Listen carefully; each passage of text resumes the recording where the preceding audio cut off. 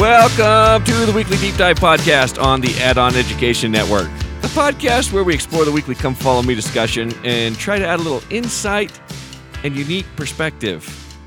I am your host, Jason Lloyd, here in the studio with my friend and this show's producer, Nate Pfeiffer. What's up? Hey, Nate. How are you doing, buddy? Oh, fantastic. Can I just say I am super excited for this episode. You have said that about 10 times before we started recording, so what's another 1, 2, or 10 more times? Then I'll do it again. All right. I am. In fact, I'll go as far as to say this. I wish that this was the closer for Doctrine and Covenants, to talk about Joseph Smith, the end of his life, wrap this up in such a beautiful way. It's powerful. I only hope I can do it some justice. You always do. I try. No, you do. You do. We've got one more lesson in Doctrine and Covenants after this. Okay. And then we've got the, I believe, the proclamations. They're not proclamations. The official declarations, proclamation of the world on the family, and Christmas, I believe, are the last episodes we have this year. And then we're rolling into the Old Testament. Man, that's what I'm looking forward to. That's what I'm excited about. Well, before we get there, the death of Joseph Smith. Okay, I'm ready. And one thing, I guess, real quick before I dive too far in, last week, there's all sorts of stuff I didn't get to. Obviously, we never get to everything we want to. And 134, I didn't quite do it justice. But there was one little thing that I thought was super cool I thought I'd mention real quick. In verse 46 of Doctrine and Covenants 133, it says, "And it shall be said, Who is this that cometh down from God in heaven with dyed garments? Yea, from the regions which are not known, clothed in his glorious apparel, traveling in the greatness of his strength." And that last little phrase, traveling in the greatness of his strength. That's one thing that's always impressed me about God when he comes. It's not like he comes in a spaceship or some technology that's aiding him. The reference that he comes in the greatness of his own strength, for whatever reason, that just strikes a chord with me and says, wow, that's amazing. What is it like to be a God, to travel, to do things, not because you've invented some mechanism to do it, but by the greatness of your own strength? It's awesome. All right. So this is going to take us into 135 is the death of Joseph Smith. 136 is the aftermath as Brigham Young is trying to organize everybody and get them migrated into a safe place. Because I think often, at least for me, when I look at this time period, I tend to oversimplify things and think, after Joseph Smith died, it's like everyone left the saints alone and there was some peace there. But that really wasn't the case, as we're going to see and kind of dive into the details on this. But first, let's go into 135, talk about the death of Joseph Smith. And the verse I want to start with is verse 3, where it says, and this is John Taylor, who, I guess let's provide a little bit of context to this. John Taylor was in the room with Joseph Smith when he was shot, along with Willard Richards, Hyrum Smith, and Joseph Smith. Those were the four that were there. Joseph, Hyrum, and John Taylor all received 4 bullets each. Crazy. Yeah, Willard escaped unscathed, which was actually a prophecy that Joseph had given him much earlier that said, you will live to see bullets flying all around you, and yet you will not be scathed. And he was the only one not shot. John Taylor, his life may have been saved by Willard Richards as he was shot, bleeding. Willard dragged him into the next room, covered him in straw and a mattress that helped kind of soak up the blood and stop the bleeding. And John Taylor is writing this section, and he says, quote, "Joseph Smith the prophet and seer of the Lord has done more, save Jesus only, for the salvation of men in this world than any other man that lived in it." That's a bold statement. Do more for the salvation of anyone else that's ever lived here, save Jesus alone. And so I want to talk about this from 2 different angles. One, I love the comparison of Joseph Smith and Jesus Christ, and I want to look at that juxtaposition and compare these 2 guys' lives as we look at Joseph Smith and we examine the final details of his life. And then second, I want to see, is that a fair statement to say that Joseph Smith has done more than anyone else for the salvation of man? And kind of maybe examine that statement a little more in detail. So when we look at some of the ancient prophets, Moses, for example, he's a good example. We talk about types and shadows, meaning that their life sets a pattern, almost a prophecy, that when the Messiah is going to come, you can kind of see some of the snippets of these prophets is going to be fulfilled in the life of the Messiah. And the good example with Moses is that when he was an infant, they ordered the death of all the babies, and he was saved by being put into a basket, and ironically enough, to the Egyptians who save him, the same ones who order his death. Jesus Christ, thousands of years later, the Herod has the death sentence for all babies, but he is saved by going down into Egypt. So you have these types and these shadows that are going to foreplay what's going to happen. And Joseph Smith, it's not, I don't think, a very fair case to say that he is a type and a shadow of Christ, where he comes after Christ. But I almost look at his character and see this poetic mirror image or duplication, almost kind of like a chiasmus, where you have Christ on one end and he's almost like a great Christ on the other. Not that he is dying for anyone's sins or taking on the role of a savior, but his life fits a pattern that is very similar to Christ and makes history extremely poetic. It makes an art out of history. I figured you should appreciate that, Nate. I love that. For anyone that doesn't know Nate, he has a strong appreciation for art and a keen eye to notice some of the artistic things that a lot of people miss. So it's why I love the parables. Yeah, Seriously, they're my favorite part of the Old Testament. And there's a lot there that I tend to take things and just drag them out and almost beat them like a dead horse and try to explain it to death. And yet Christ, or a lot of the prophets, or a lot of the teaching of scriptures had an awesome way of just leaving it to your imagination and letting you come to the discovery, right? Did you read Hemingway? Are you a Hemingway fan? I am a Hemingway fan. He's like my favorite author, but it's for the exact same reason that I love the parables, which is I love the idea that they make you work a little bit to figure out the deeper and deeper and deeper levels of meaning. But as you uncover something profound, it shakes you. You know, like it means more because you had to do the work, and when the light clicks, it's why I love the temple ceremony, because it's a never ending. There's just depths and depths and depths of symbolism and meaning and understanding that I'm fascinated by that stuff. Well, hopefully we uncover an added depth in the poetic nature of Christ's life and Joseph Smith's life. Let's do it. And for starters, I mean, and as I start to go through these, Nate, even as I was driving down to the studio, more and more just kept hitting me. I know this is not an exhaustive list, so if you think of any while we're going, interrupt me. Feel free to shout out. You know I have no problem interrupting you, Jason. Perfect. For starters, both of them have a dad named Joseph. I mean that's amazing. It's a simple start, There you go. Let's do it. But it is pretty amazing, right? Okay. Both of them teaching at a young age. So Christ teaching at the temple at a young age, when his parents go on without him and realize that they've lost him and they have to circle back around and they find him in the temple teaching people. And one thing that I notice, it doesn't tell how his teachings are necessarily received. Sure. And maybe that's why they're like, this guy has got to go later on in his life. Maybe he has a very similar path. But Joseph Smith, coming out of Joseph Smith history, 1:21 through 22, quote, "Some days after I had this vision," and again, 14-year-old boy, "I happened to be in company with one of the Methodist preachers who was very active in before-mentioned religious excitement, and conversing with him on the subject of religion." So here's this 14-year-old boy conversing with religious preachers, the same type of situation, about the sacred experience that he's had.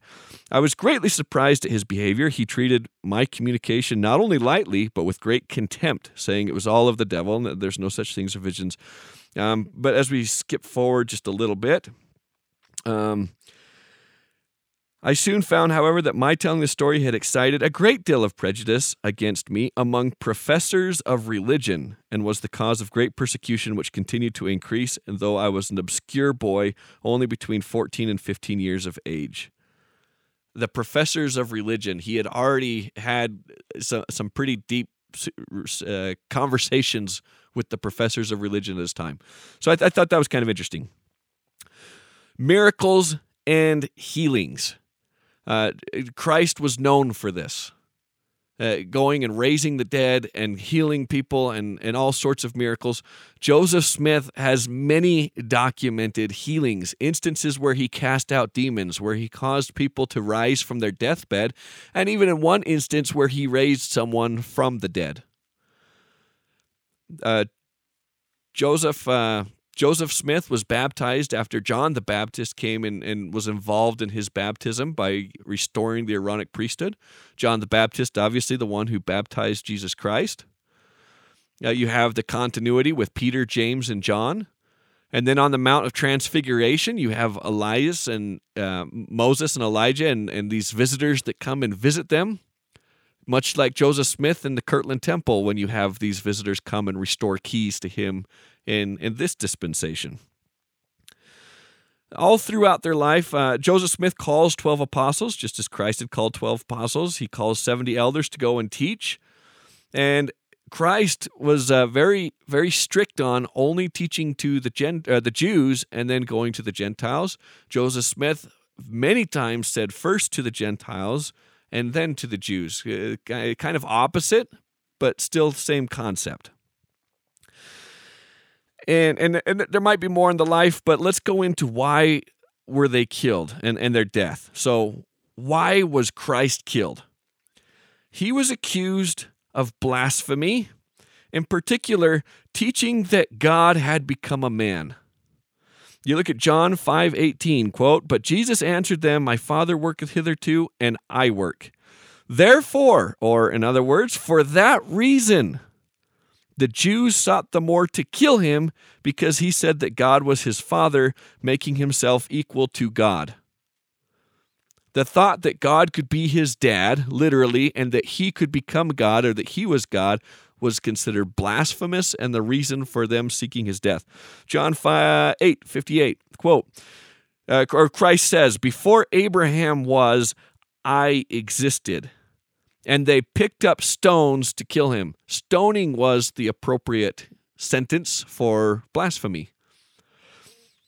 And so this idea that blasphemy was what Christ was killed for, when the Sanhedrin catches him and they hold the Inquisition, the council at night. Illegally. The illegal council.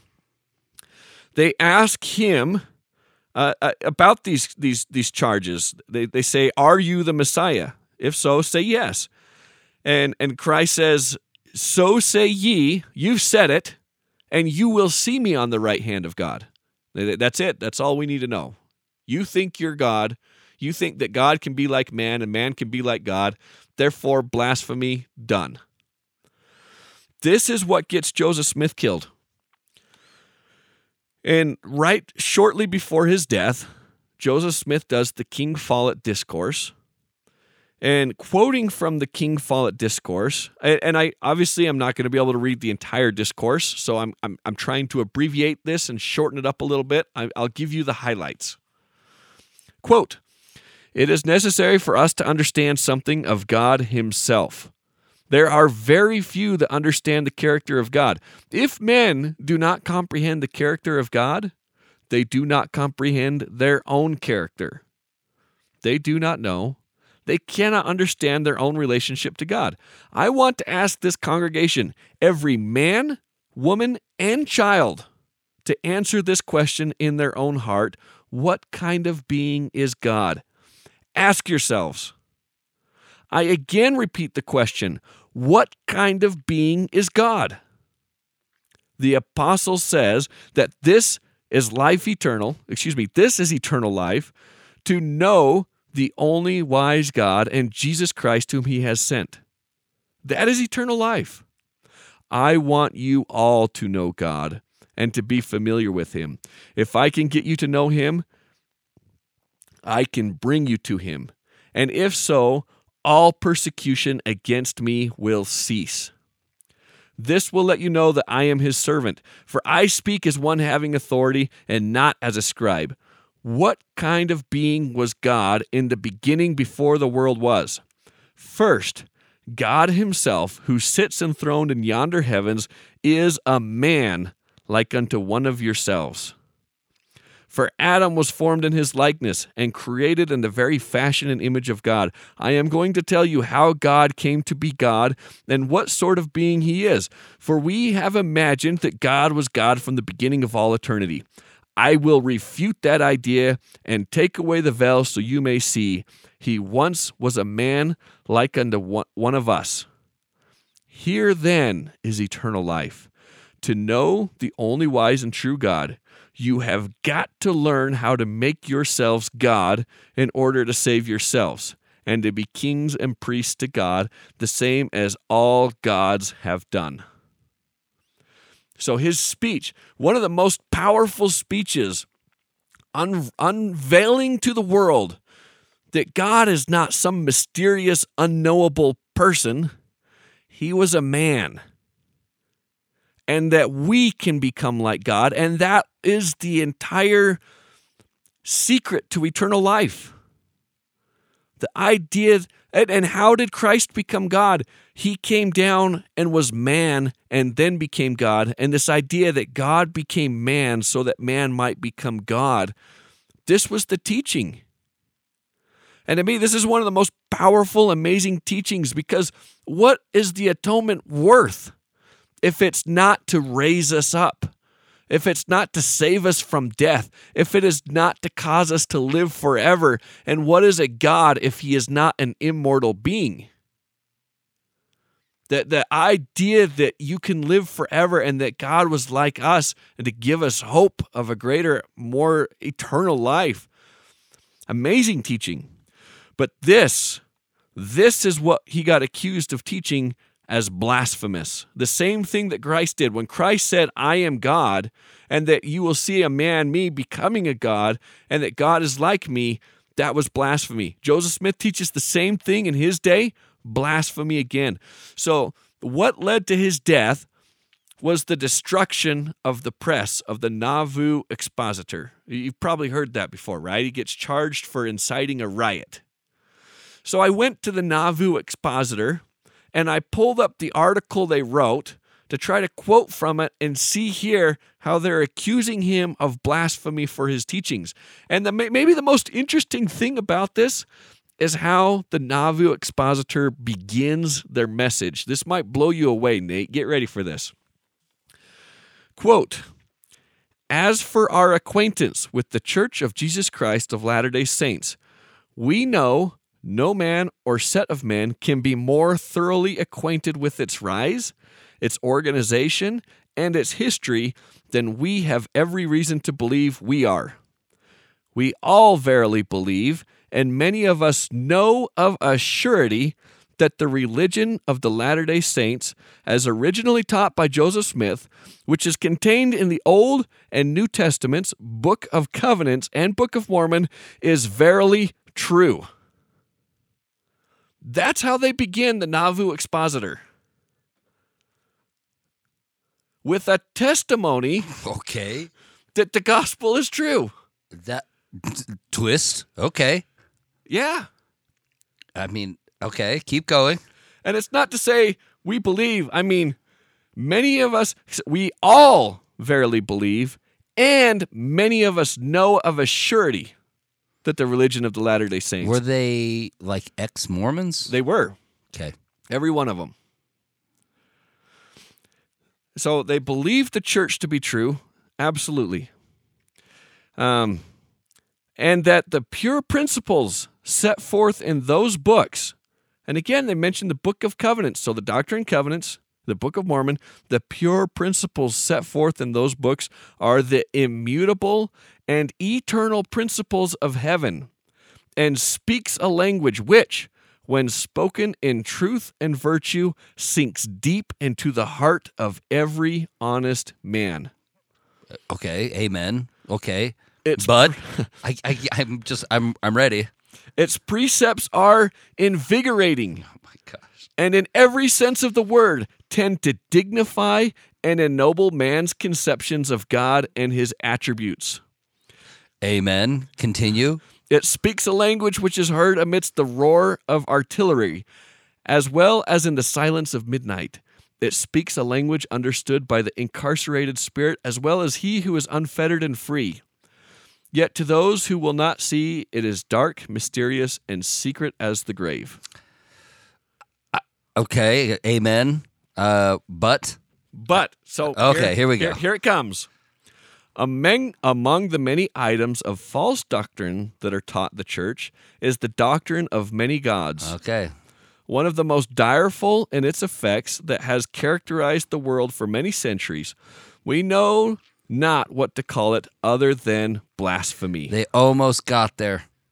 We know not what to call it other than blasphemy. Dang it, they were so close. They accused the prophet, who many of them knew of a surety was a prophet, of blasphemy for teaching the principle that we can be like God. They were so close. They almost made it all the way. And it's interesting to me. So here you have Joseph Smith and Jesus Christ both being accused of blasphemy. And interesting enough, when Christ is being accused of blasphemy and he knows it's time for him to die, what happens when he goes into Jerusalem and he looks at the temple and he sees that the money changers are there? And they're selling the sacrifices and making a business out of the temple rituals and doing things on sacred ground, the temple. He destroys it. And so when they print this article in the Nauvoo Expositor, and I don't have time to read the entire article. If you'd like to, it's a very interesting read. They have problems with the plural marriage. And they go as far as to say that really all Joseph Smith is doing is sending missionaries to all the corners of the world just to grab the cutest girls that he can find and funnel them into Zion so that he can have his harem, right? So they've blown this way out. They make a mockery of this the whole idea of the plural gods, if you will, plural marriage. And they say even more so that Joseph Smith is a tyrant who forces martial law on everyone, and if you don't agree with him, then he's going to punish you, and he's running for president of the United States, where he is going to be a tyrant president. He's going to bring kings back to America, and this is not long after the Revolutionary War, but they're saying a lot of inflammatory things to get people excited, and so the city council meets together after this article is published and says, we just got kicked out of Missouri with no protection from the government, no protection from the law. If people believe this stuff about what we're teaching now, we're going to get kicked out of Illinois too. We're going to get kicked out of Iowa. There's not going to be peace for us.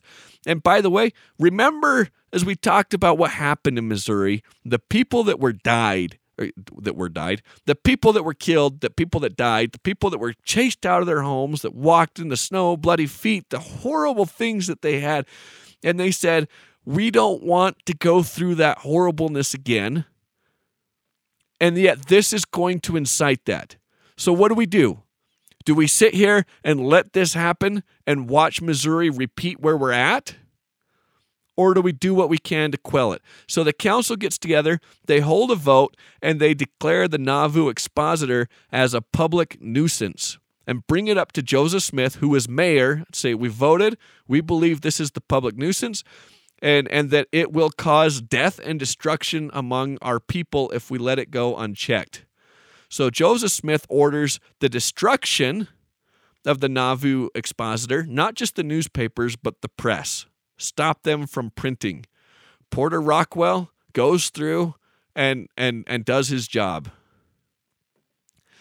And you might look at that and say, okay, this is a problem. This is violation of the freedom of speech, right?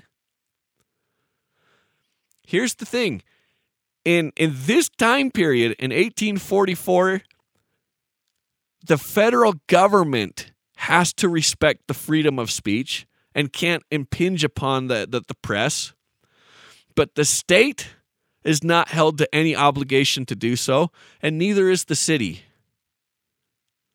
So what he's doing is not violating the Constitution. It's a legal order. Was it the right order? We can debate that. Yeah, I mean, we can debate that because still, morally, I believe that the freedom of speech is given by God to every man. Yes. Like the Constitution says. So is the freedom of press. And with those things, though, there are natural consequences, though, that happen as well. So, you know what I mean? Like, that's the moral debate, right? Yes. Is that it's like if you lie about somebody now, or if you can sue people for defamation at this point, right? Back then, I don't know. You know what I mean?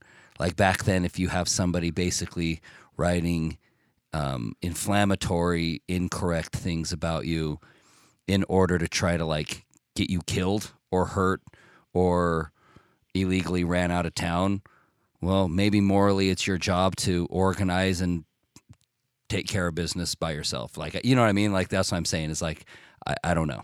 It's an interesting time period, and the laws are not what we have today. And there was a big problem. The U.S. Constitution promised these rights. And as you said it, Nate, they're God-given rights. It's not the government that says, okay, you can have this right, you can have this right. These are rights that God has given us, and the government has no right to infringe on them. But the states are not the federal government, and that's the problem. When Joseph Smith went to Martin Van Buren asking for help when they were persecuted in Missouri, and his response is, your cause is just, but there's nothing I can do. It's not a federal issue. That's the state, and the state is not bound by the Constitution. There was a big problem. And it's not until after the Civil War and the 14th Amendment is passed that binds the states to the federal law and gives the federal law power to enforce the Constitution at the state's level. And I don't know if you realized that you just brought up another really good type or connection with Jesus Christ. Oh, hear it. Let's hear it. Well, you had you basically had the governor say, "Look, you're there. I don't find anything wrong with you. Your cause is just, but this is out of my hands." And basically, like Pilate, wash his hands and say, "Well, there's just nothing I can do." But I don't see anything wrong with you. There's no, there's no crime being committed in my eyes. Oh, I'm so glad you brought that up, because just as you have the Herod and the Pilate that kind of bounced Christ back and forth and said, hey, the mob wants him dead, but legally, what can we do, right? And kind of bound. In Governor Ford wrote a history of Illinois and giving it the original name of History of Illinois. Wow. In his book, he writes this, quote, "The author of this history feels degraded by the reflection that the humble governor of an obscure state who would otherwise be forgotten in a few years stands a fair chance, like Pilate and Herod, by their official connection with the true religion, of being dragged down to posterity with an immortal name, hitched on the memory of a miserable impostor." Wow. He compares himself to Herod and Pilate. The thing is, I think that there's something strangely noble about that he's at least aware enough to be like, look, I have a bad feeling that I'm going to basically, you know what I mean? Like, but it's like he kind of said it himself, right? Uh-huh. Oh, man, I have a bad feeling I'm going to be connected with these knuckleheads. Yeah, a humble well, hey, governor. guess what you are, bro? A humble governor of an Yeah. obscure state who would otherwise be forgotten in a few years. Yep, you would have been. Unfortunately, I'm going to be like Herod and Pilate. Unfortunately, you are. Knucklehead.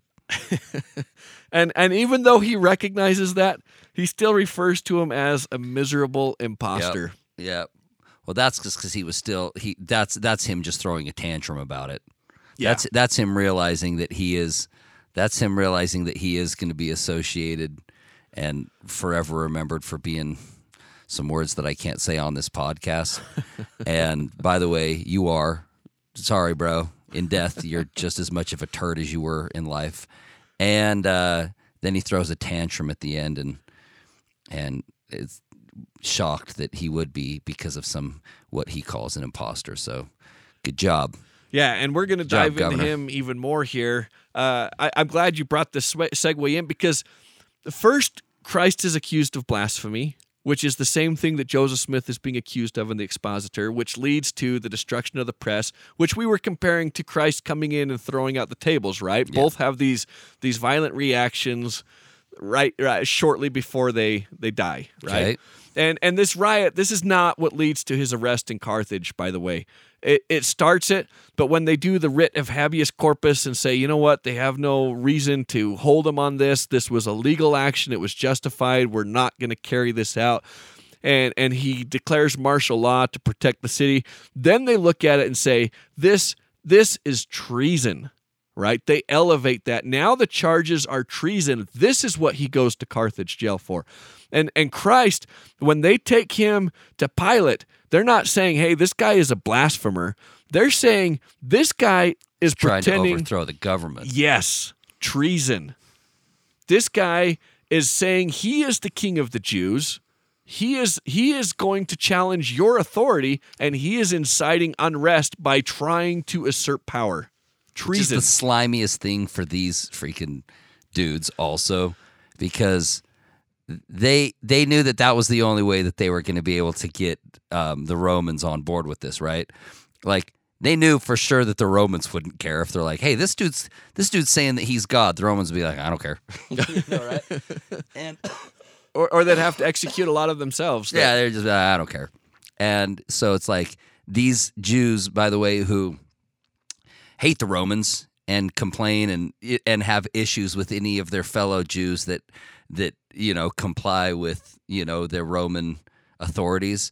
Now they basically suck up to that same authority that they've been complaining about for generations, right? Mm-hmm. Where now they're going like, "Oh no, you got to kill him because well, he said he's going to take your power." We're on your side here. So We got to maintain slimy. the peace. It's so slimy. And you see the Romans trump this up when they put the robe on him, when they put the crown on his head, when they put the title over the cross that says King of the Jews, right? Joseph Smith is being charged for treason, and his death is not just an unorganized mob that comes and kills him happenstance. This is a political assassination. And he had spies that would go and attend meetings and report on the meetings and come back and send news to the governor saying, this is what's happening. I need your help. And so Dr. Southwick was in a meeting, and these are the notes that he says. It says, Dr. Southwick was in a meeting, seeing what was going on. He afterwards told Stephen Markham that the purport of the meeting was to take into consideration the best way to stop Joseph Smith's career, as his views on government were widely circulated and took like wildfire. They said if he did not get into the presidential chair this election, he would be sure to the next time. And if Illinois and Missouri would join together and kill him, they would not be brought to justice for it. There were delegates in said meeting from every state in the Union except 3. Governor Ford and Captain Smith were also present in the meeting. Cowards. You had delegates, you had political representatives from almost every state in the Union conspiring on how to stop Joseph Smith from becoming president. They feared him. And it's they had good cause to fear him. This election, Martin Van Buren was running for re-election, and he lost the support of the South for opposing the annexation of Texas. Yep. So all of their delegates threw their vote into James Polk, the first dark horse candidate that nobody knew. A no-namer won the election. That's right.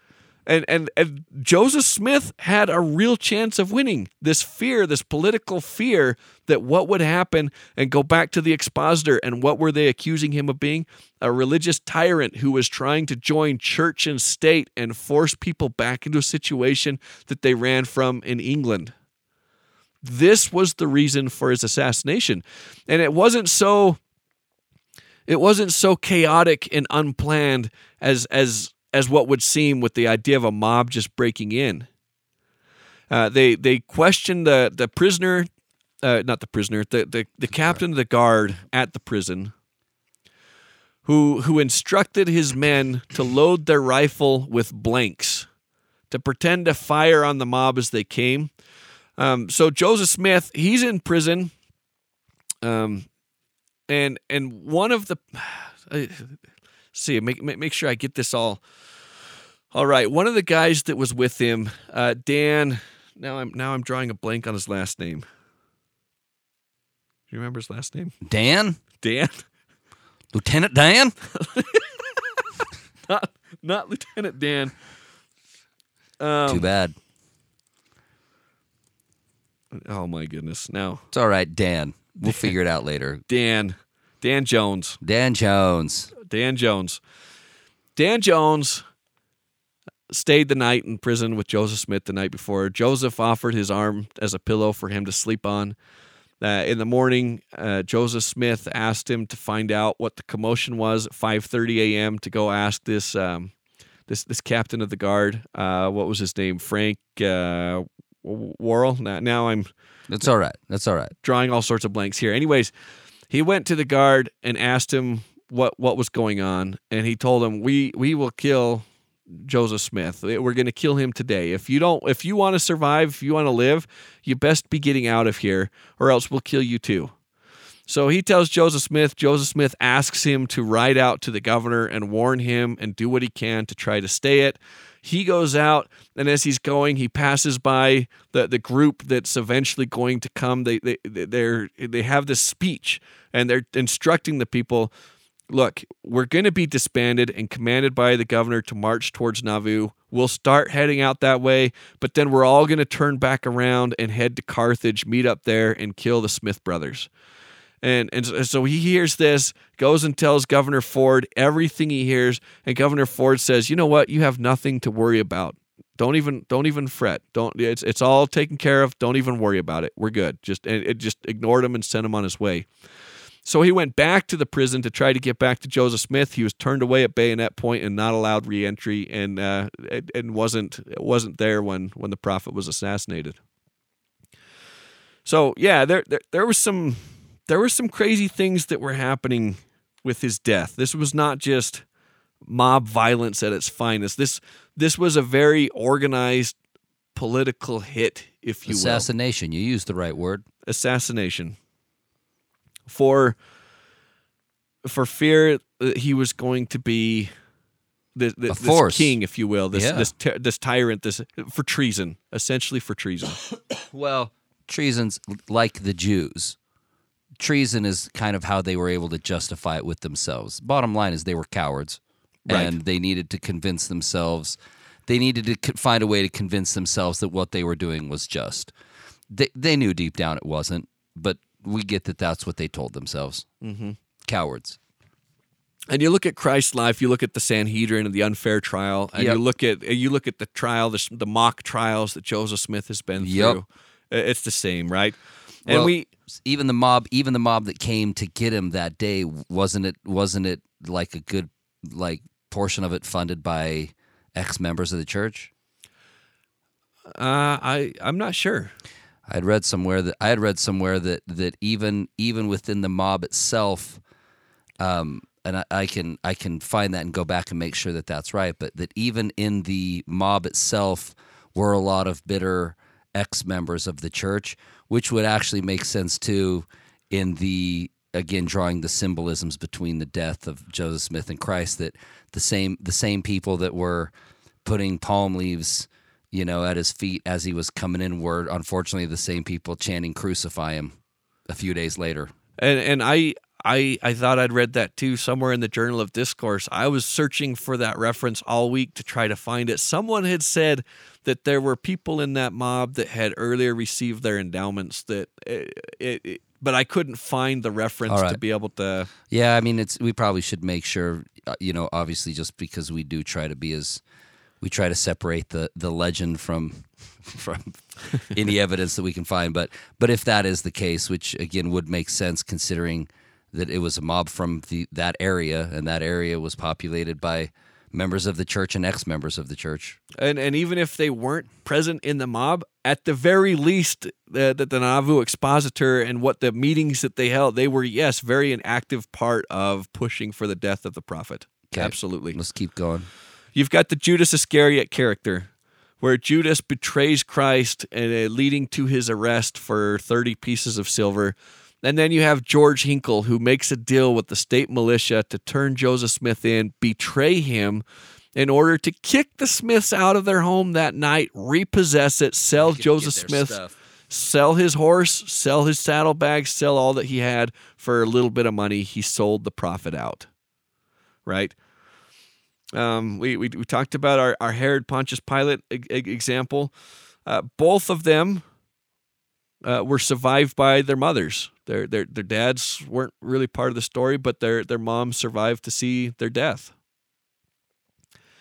And something else that fascinates me as I look at these two characters is the movement that they started. You look at the early Christians and the amount of persecution that they went through. And maybe it's not even fair to compare the early persecutions of the Latter-day Saints with what the early Christians had and being put in the Colosseum, with being lit on fire, or the things that they went through.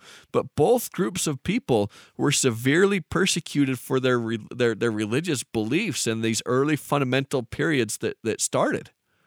Both Christ and Joseph Smith were killed at a very young age. Not long into their ministry. And something that fascinates me, go back to, well, what is the largest religion today? Is it Islam or Catholicism? Christianity. No. Christianity. Well, I guess Christianity in general. Because I mean, you're right. When you start talking about specific sects, right? Catholicism is a large sect, but if you talk about more in general, Christianity is the largest world religion today, right? Okay. And you look at it and say, here's something that I think bothered a lot of people. I've thought about it a lot. If this is the Church of Jesus Christ it purports to be, why are there so few members?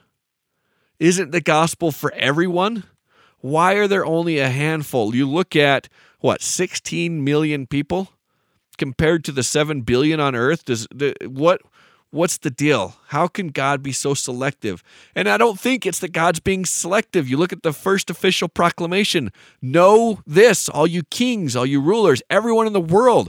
The gospel is here. The kingdom of God has been restored. Look at the missionary efforts. Look at the scattering. I don't think it's because God hasn't spoken, but it may be because people haven't listened.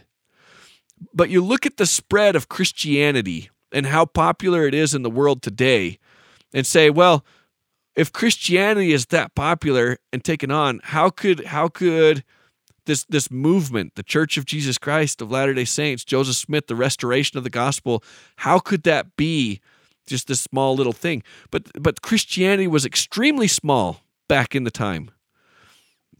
And Joseph Smith restores the gospel in 1830. We're about 200 years from the time that he restored the gospel. Almost 2030, not quite, right? In those 200 years, the Church of Jesus Christ has risen to about 16 million members. So I wanted to know, how does that compare to the original Church of Jesus Christ and its growth and its spread to get to where it's the largest religion in the world today? At the 200-year mark, there was, I should have written this down, approximately 200,000 members, which is a fair amount, right? But 200,000 is significantly less than 16 million. And then you might look at it and say, well, the difference in world population between the 7 billion and what it was in 200 AD, maybe it was a larger percentage. So I looked at the world population, and you've got estimates from 246 million to 253 million, somewhere in there. But if you take the average of the estimates, and then you take the population of the church divided by the world population at the time, 200 years since the coming of Christ, you're talking about less than 1% of the world population, far less than 1%. And then you take that same number of members of the Church of Jesus Christ today, almost 200 years after the restoration of the gospel, and compare that to the global world population of 7 billion, and we are more than 8 times higher in world percentage population than the Church of Jesus Christ was back then. Crazy. So what it tells me is that these things take time to grow. Christianity has benefited from 1,000 years, 2,000 years of growth. What is the reputation of Joseph Smith and the restored gospel of Jesus Christ going to look like 1,000 years from now, when the growth of the church is exponentially higher than what the original Church of Jesus Christ was? It makes you think. And what was the key event that caused Christianity to spread like wildfire? Is when the Roman Emperor Constantine, embraces the gospel and forces it throughout his kingdom. Now it becomes an empire type deal, a political religion, not just a religious religion. And I can't help but think, in these last days,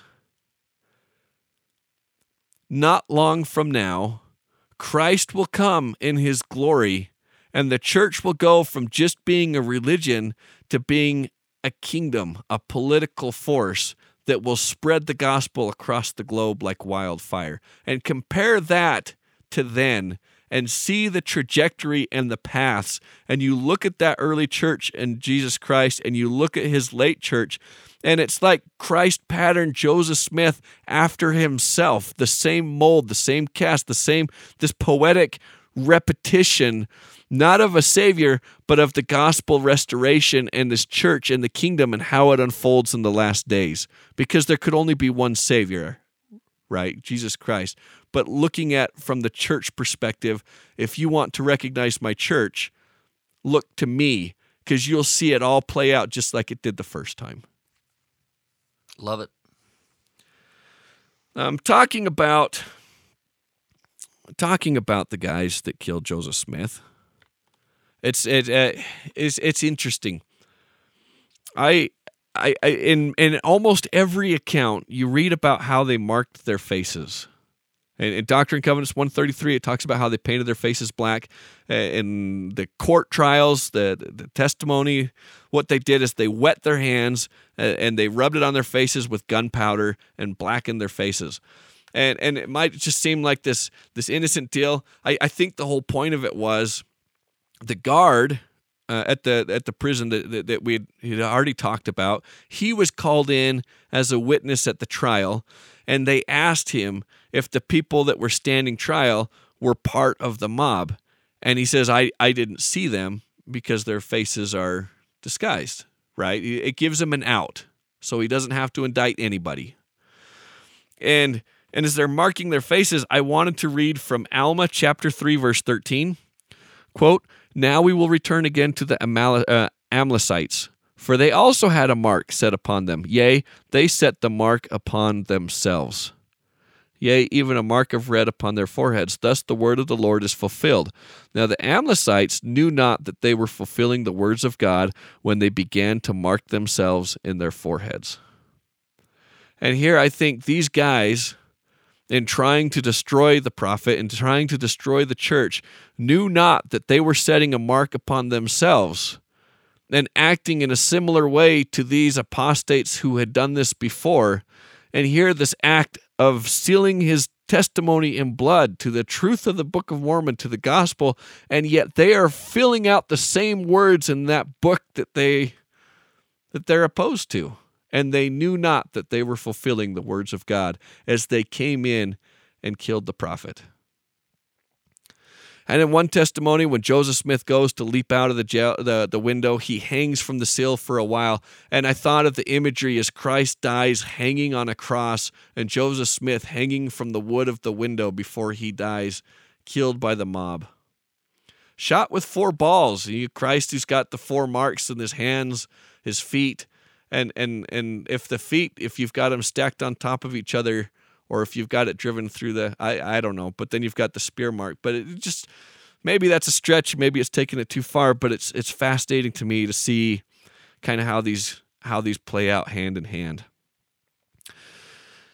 Next, the guy in the prison that does so much to orchestrate this, and by the way, let's just go through the aftermath a little bit of this.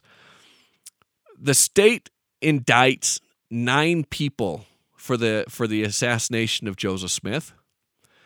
3 of which it's an open and shut case, because what happens is Joseph Smith has 2 different visitors on 2 different times that smuggle firearms into the jail. One smuggles in just a single shot pistol. The other one smuggles in a 6-shooter. Joseph gives the single shot gun, or the single shot pistol, to his brother Hiram, and he keeps the 6-shooter himself. When they hear the shots and the people storming the jail, they rush to the door. Willard Richards and John Taylor are using their canes to smack the guns down and keep them from coming in the door, as Joseph is going to push the door shut to brace against it. Hiram pulls his pistol out of his pocket, and a shot goes right through the door, hits him on the side of his nose, and he gets shot 3 more times, says, "I am a dead man." One of the shots severs his spine. He falls down to the ground, dead. Never gets a shot off. Joseph rushes to Hiram, filled with anguish and grief, seeing the death of his brother, runs for his gun, goes back to the door, sticks his hand out the door, and shoots all 6 rounds. 3 of the chambers misfire. 3 of them do fire, and he ends up hitting 3 people. One of the ones that hit him. So 3 people leave Carthage wounded. It is an open and shut case. They came in, they were seen going in, and they were seen going out wounded, and Joseph had shot them. They know who they were. So, knowing that they were going to get in trouble, they flee the county and avoid arrest, and they're never hunted down, never arrested, never stand trial. One other guy flees with them, so 4 out of the 9 never stand trial. The 5 that do stand trial, as they go in, the problem is their star witness for the prosecution, who was not a member of the church, but he had joined with the militia not long before they all went towards Carthage, and he kind of went to see what was going on. And he witnessed the death of the prophet Joseph Smith, and he sees something miraculous. So he's watching from the yard. He sees the prophet come out of the window. He sees the group go, kind of surrounding him, and one guy is running up to the prophet, and he sees a blinding flash of light in his hand. And whether or not anyone sees it, he doesn't know. But for him, just seeing that light was enough that he ended up joining the church. So he's their star witness, and he's got a lot of attention on him because he was a witness to what happened. And he tells He tells somebody else that the event surrounding the death, and the guy sensationalizes his story and publishes it before it goes to trial. And so now all of a sudden you get the story where, how do you describe this flash of light in his hand? So he describes that the guy that's embellishing the story says, you know what, it was a Bowie knife that he pulled out. He was going to cut the prophet's head off, but an angel of God stopped him and everybody ran away. So now all of a sudden it goes from just a flash of light that he sees and he's not sure anyone else sees or not, which is a powerful witness for him that ends up taking him on this road of conversion, to this other story that an angel came and stopped him from cutting off the prophet's head. So the story gets embellished and published and becomes a major tool for the defense to discredit the witness from the lead witness that the prosecution has. Sounds like Paul's conversion. It does. A lot. And John Taylor discourages any of the saints from being witnesses. He says, don't do it. The state can't protect you. It's not a good idea. So you don't have a lot of people stepping up. John Taylor's not going to be a witness, even though he lived through the events and saw everything that happened. The whole thing's kind of a sham that way. And the other thing is, you had about half the jury that were members of the Church of Jesus Christ, and the prosecution moves to get them all dismissed so that you get instead a jury stacked with anti-Mormons at the time. So it goes through. The lead witness is kind of tainted and doesn't get a lot of credibility because a lot of the things that were published in the book, that, by the way, the guy published it under the witness's name rather than his own name to try to make dirty. it even. Yeah. So a lot of at the end of the deal, the 5 are acquitted for the death of Joseph Smith. Next, they go to stand trial for the death of Hiram Smith. And then for this trial, the prosecution doesn't even show up. In which case, it's all dismissed. And by the way, 2 of the 5 guys, legislators and senators, that were involved in the death of Joseph Smith. And the 3 that were wounded never get arrested, never stand trial. No one is ever held accountable. And the prison guard that had orchestrated this, that had this all set up, that was plotting it, he does end up getting his in the end. So well, I mean, they all got theirs in the end. Well, not in this life. Maybe not in this life. We but can yeah. probably take a wild assumption that they probably still got what they had coming to them. Well, so this takes us into 136 when we're talking about Brigham Young organizing the church and getting them to head west. And this takes us to far west. So we got a letter from a couple up there. Oh, yeah, we got an email. Yeah, email from Elder and Sister, I want to say Armstrong. Sounds right. I'll pull it up real quick. Yeah. That was a nice letter. Yeah. That was a nice little email. They gave a shout out to Far West. They're up there. Oh, did I? Yeah, Far West. No, it's not Far West. Nate. Hold on. You gotta keep me on track. Winter Quarters. Yeah. There we go. Armstrong, Elder and Sister Armstrong. Thank you for the nice email. Winter Quarters. Winter Quarters. Center. This is where Winter Quarters becomes a pertinent part of the story, as Brigham Young is trying to organize the people, pull them together, and head out and organize the companies. This is where Doctrine and Covenants 136 comes in. So I'm planning on visiting Winter Quarters when I head out there next year. A lot of history, a lot of cool things that were happening there. Here's the thing with what the fallout was as we get to Doctrine and Covenants 136. The persecution doesn't stop. In fact, the same guys that were responsible for the death of Joseph and Hiram now start to hunt the saints that are anyone they can find. They call it kind of a what do they call it? Like a wolf. Now I'm just sputtering. They would just go and pick off any unprotected saints that they could find. They were burning farms, they were burning homesteads, they were killing people. It was Missouri all over again. And Brigham Young, seeing that all this was happening, calls for the Nauvoo Legion to organize and go and protect the saints, to go and protect these homesteads. And that's when the state of Missouri decides to try to accuse Brigham Young of treason for pulling the Nauvoo Legion together. And so now he is going to be held on charges of treason, just like Joseph Smith. This is where Governor Ford steps in and says, no, we can't try him for treason, because if we do, then the saints won't have anybody to get them out of our state. And we don't want them here a day longer. They need someone to get them out. So let's drop charges, let's leave them alone, let's do whatever we can to get them out. But the governor, not all bad, also wants to put an end to the violence that's happening, to give them a chance to peaceably move out. So he calls for a posse to be organized. Okay, a posse. Yeah.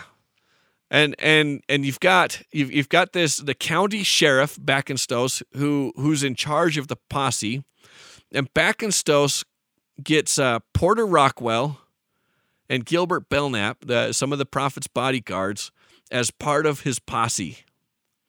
So they ride into Carthage, not Carthage, Warsaw. They ride into Warsaw to try to calm things down, and when they get there, Warsaw's waiting for them, armed with knives, Bowie knives, rifles, pistols, and everything, and chased the posse off. And at the head of this group is the prison guard, Worrell, that played a key role in the death of Joseph Smith. And as he is riding, chasing the posse out, Porter Rockwell from his horse turns and shoots him dead right off his horse. And so the guy that kind of orchestrated this from the prison and testified to acquit the people that were on trial, that was very much responsible for the death of Joseph Smith, in the end bites a bullet from Porter Rockwell. Nice shot, Porter. Chasing the posse down. Nice shot, Porter, as always. Yeah, and so this becomes, when the Saints move back into Utah, Brigham Young is concerned because some of the saints are still getting a lot of persecution and a lot of heat and a lot of problems over here. And so he tells Porter, go back and stand trial for the death of the Worrell guy that you shot while he was chasing you in the posse. I promise nothing's going to happen to you, but it'll take heat off the saints. So Porter goes back, makes a big scene, it causes kind of a riot. They grab him, arrest him, take him in, and then they take him to trial. And in the end of the day, he's acquitted because it was self-defense. He was a deputized Deputized marshal? Yeah. He was a deputized marshal acting in law, being chased by people that were not respecting the law, that were shooting at him. He turned and shot the guy, open shut case. He's acquitted, but it took a lot of the heat off the saints, and Brigham Young's prophecy comes true. Cool. Kind of a cool little deal there. Yeah, so it wasn't all peaceful and easy for the saints even afterwards. A lot of weird things going on there. But it does take us maybe to one last comparison between Christ and Joseph Smith as you look at the Christians in Jerusalem and what happens. They're warned to flee Jerusalem. And as they flee the area, the Romans come through and annihilate it, and you just wipe everything out, right? And you look over here, the saints as they gather and they pull out of this land and move over to the west, and they're saved from the Civil War and the violence and the things that tear the nation apart soon thereafter. Were the Romans the one that burnt the temple? Yeah. Yep. Because was it it wasn't the Kirtland Temple that got burned, was it? Or was it the Nauvoo Temple? What was the temple? What was the temple that I'm trying to remember. because there was one that was destroyed. There's probably the Kirtland Temple that was initially destroyed. Yeah. Some parallels there. The temple being destroyed. Yeah, the temple getting knocked out. Yeah, Maybe because they not. had to abandon the temple too. That's right. Awesome stuff. One last story. Okay, one last story, but we're out of time. This one is, you're talking about doing this for saving other people. You talk about Christ, right? He could have saved himself, but he went through this to save us. And one story that breaks my heart about Joseph Smith is when they crossed the river coming out of Nauvoo. They get together, and he's there with Hiram, and he says, "I got it. We can head." He says, "They're after me. They're after Hiram. We can head west to the Rocky Mountains, and the saints can come and join us. And I promise that if we leave, they will leave you alone. Everyone will be fine. But you can come back and join us in the west in the Rocky Mountains and bring everybody safely there and create our Zion there." He says, "I've got it. This is the solution." And as they went back and carried his word to Nauvoo, there's a lot of people that said, "This is just, what kind of shepherd is this? That when the wolves enter the flock, the shepherd leaves the sheep to be destroyed." And again, you have this Christ comparison of the sheep and the good shepherd. And when the word gets back to Joseph Smith, he says, "If my life is of no value to my friends, then it is of none to myself." And he goes and turns himself in. Who like a lamb to the slaughter is headed to die. And Hiram Smith, before he goes, opens the Book of Mormon to the story where it says, Mormon Moroni praying about the Gentiles in the last days and pleading with God that he would bless them with charity. And the Lord says, if they don't have charity, it doesn't matter to you. It's kind of a sad scripture as he's begging, may they have charity, may they have this love. And Hiram reads this and marks the page before he heads into the jail. And as they're sitting in that prison that night, when Dan Jones is laying on Joseph Smith's arm as a pillow, and they're talking, Joseph and Hiram, and they're talking about how they're going to die and what death is going to be like. And Dan starts to talk, well, am I ready for death, or what's this going to be like for me? And Joseph stops him and says, you're not going to die. You will live to fill your mission in wells. And that prophecy is fulfilled. But he was like the Savior. He was a shepherd. He was a good shepherd, and he cared more about his people than his own life, ultimately, even as the Savior did. He wasn't the Savior. He didn't die for our sins. But I see so much beauty and significance looking at his life and what he did and how he lived it, and comparing the historical accounts to that of the Savior himself as he established his church originally here on the earth when he was here. Amen, my man. Thanks, Nate, for it's great stuff today. Hanging with me. I love doing it. That was great stuff today. All right, we already kind of talked about what the next few weeks look like, so let's wrap it up until next week. See ya.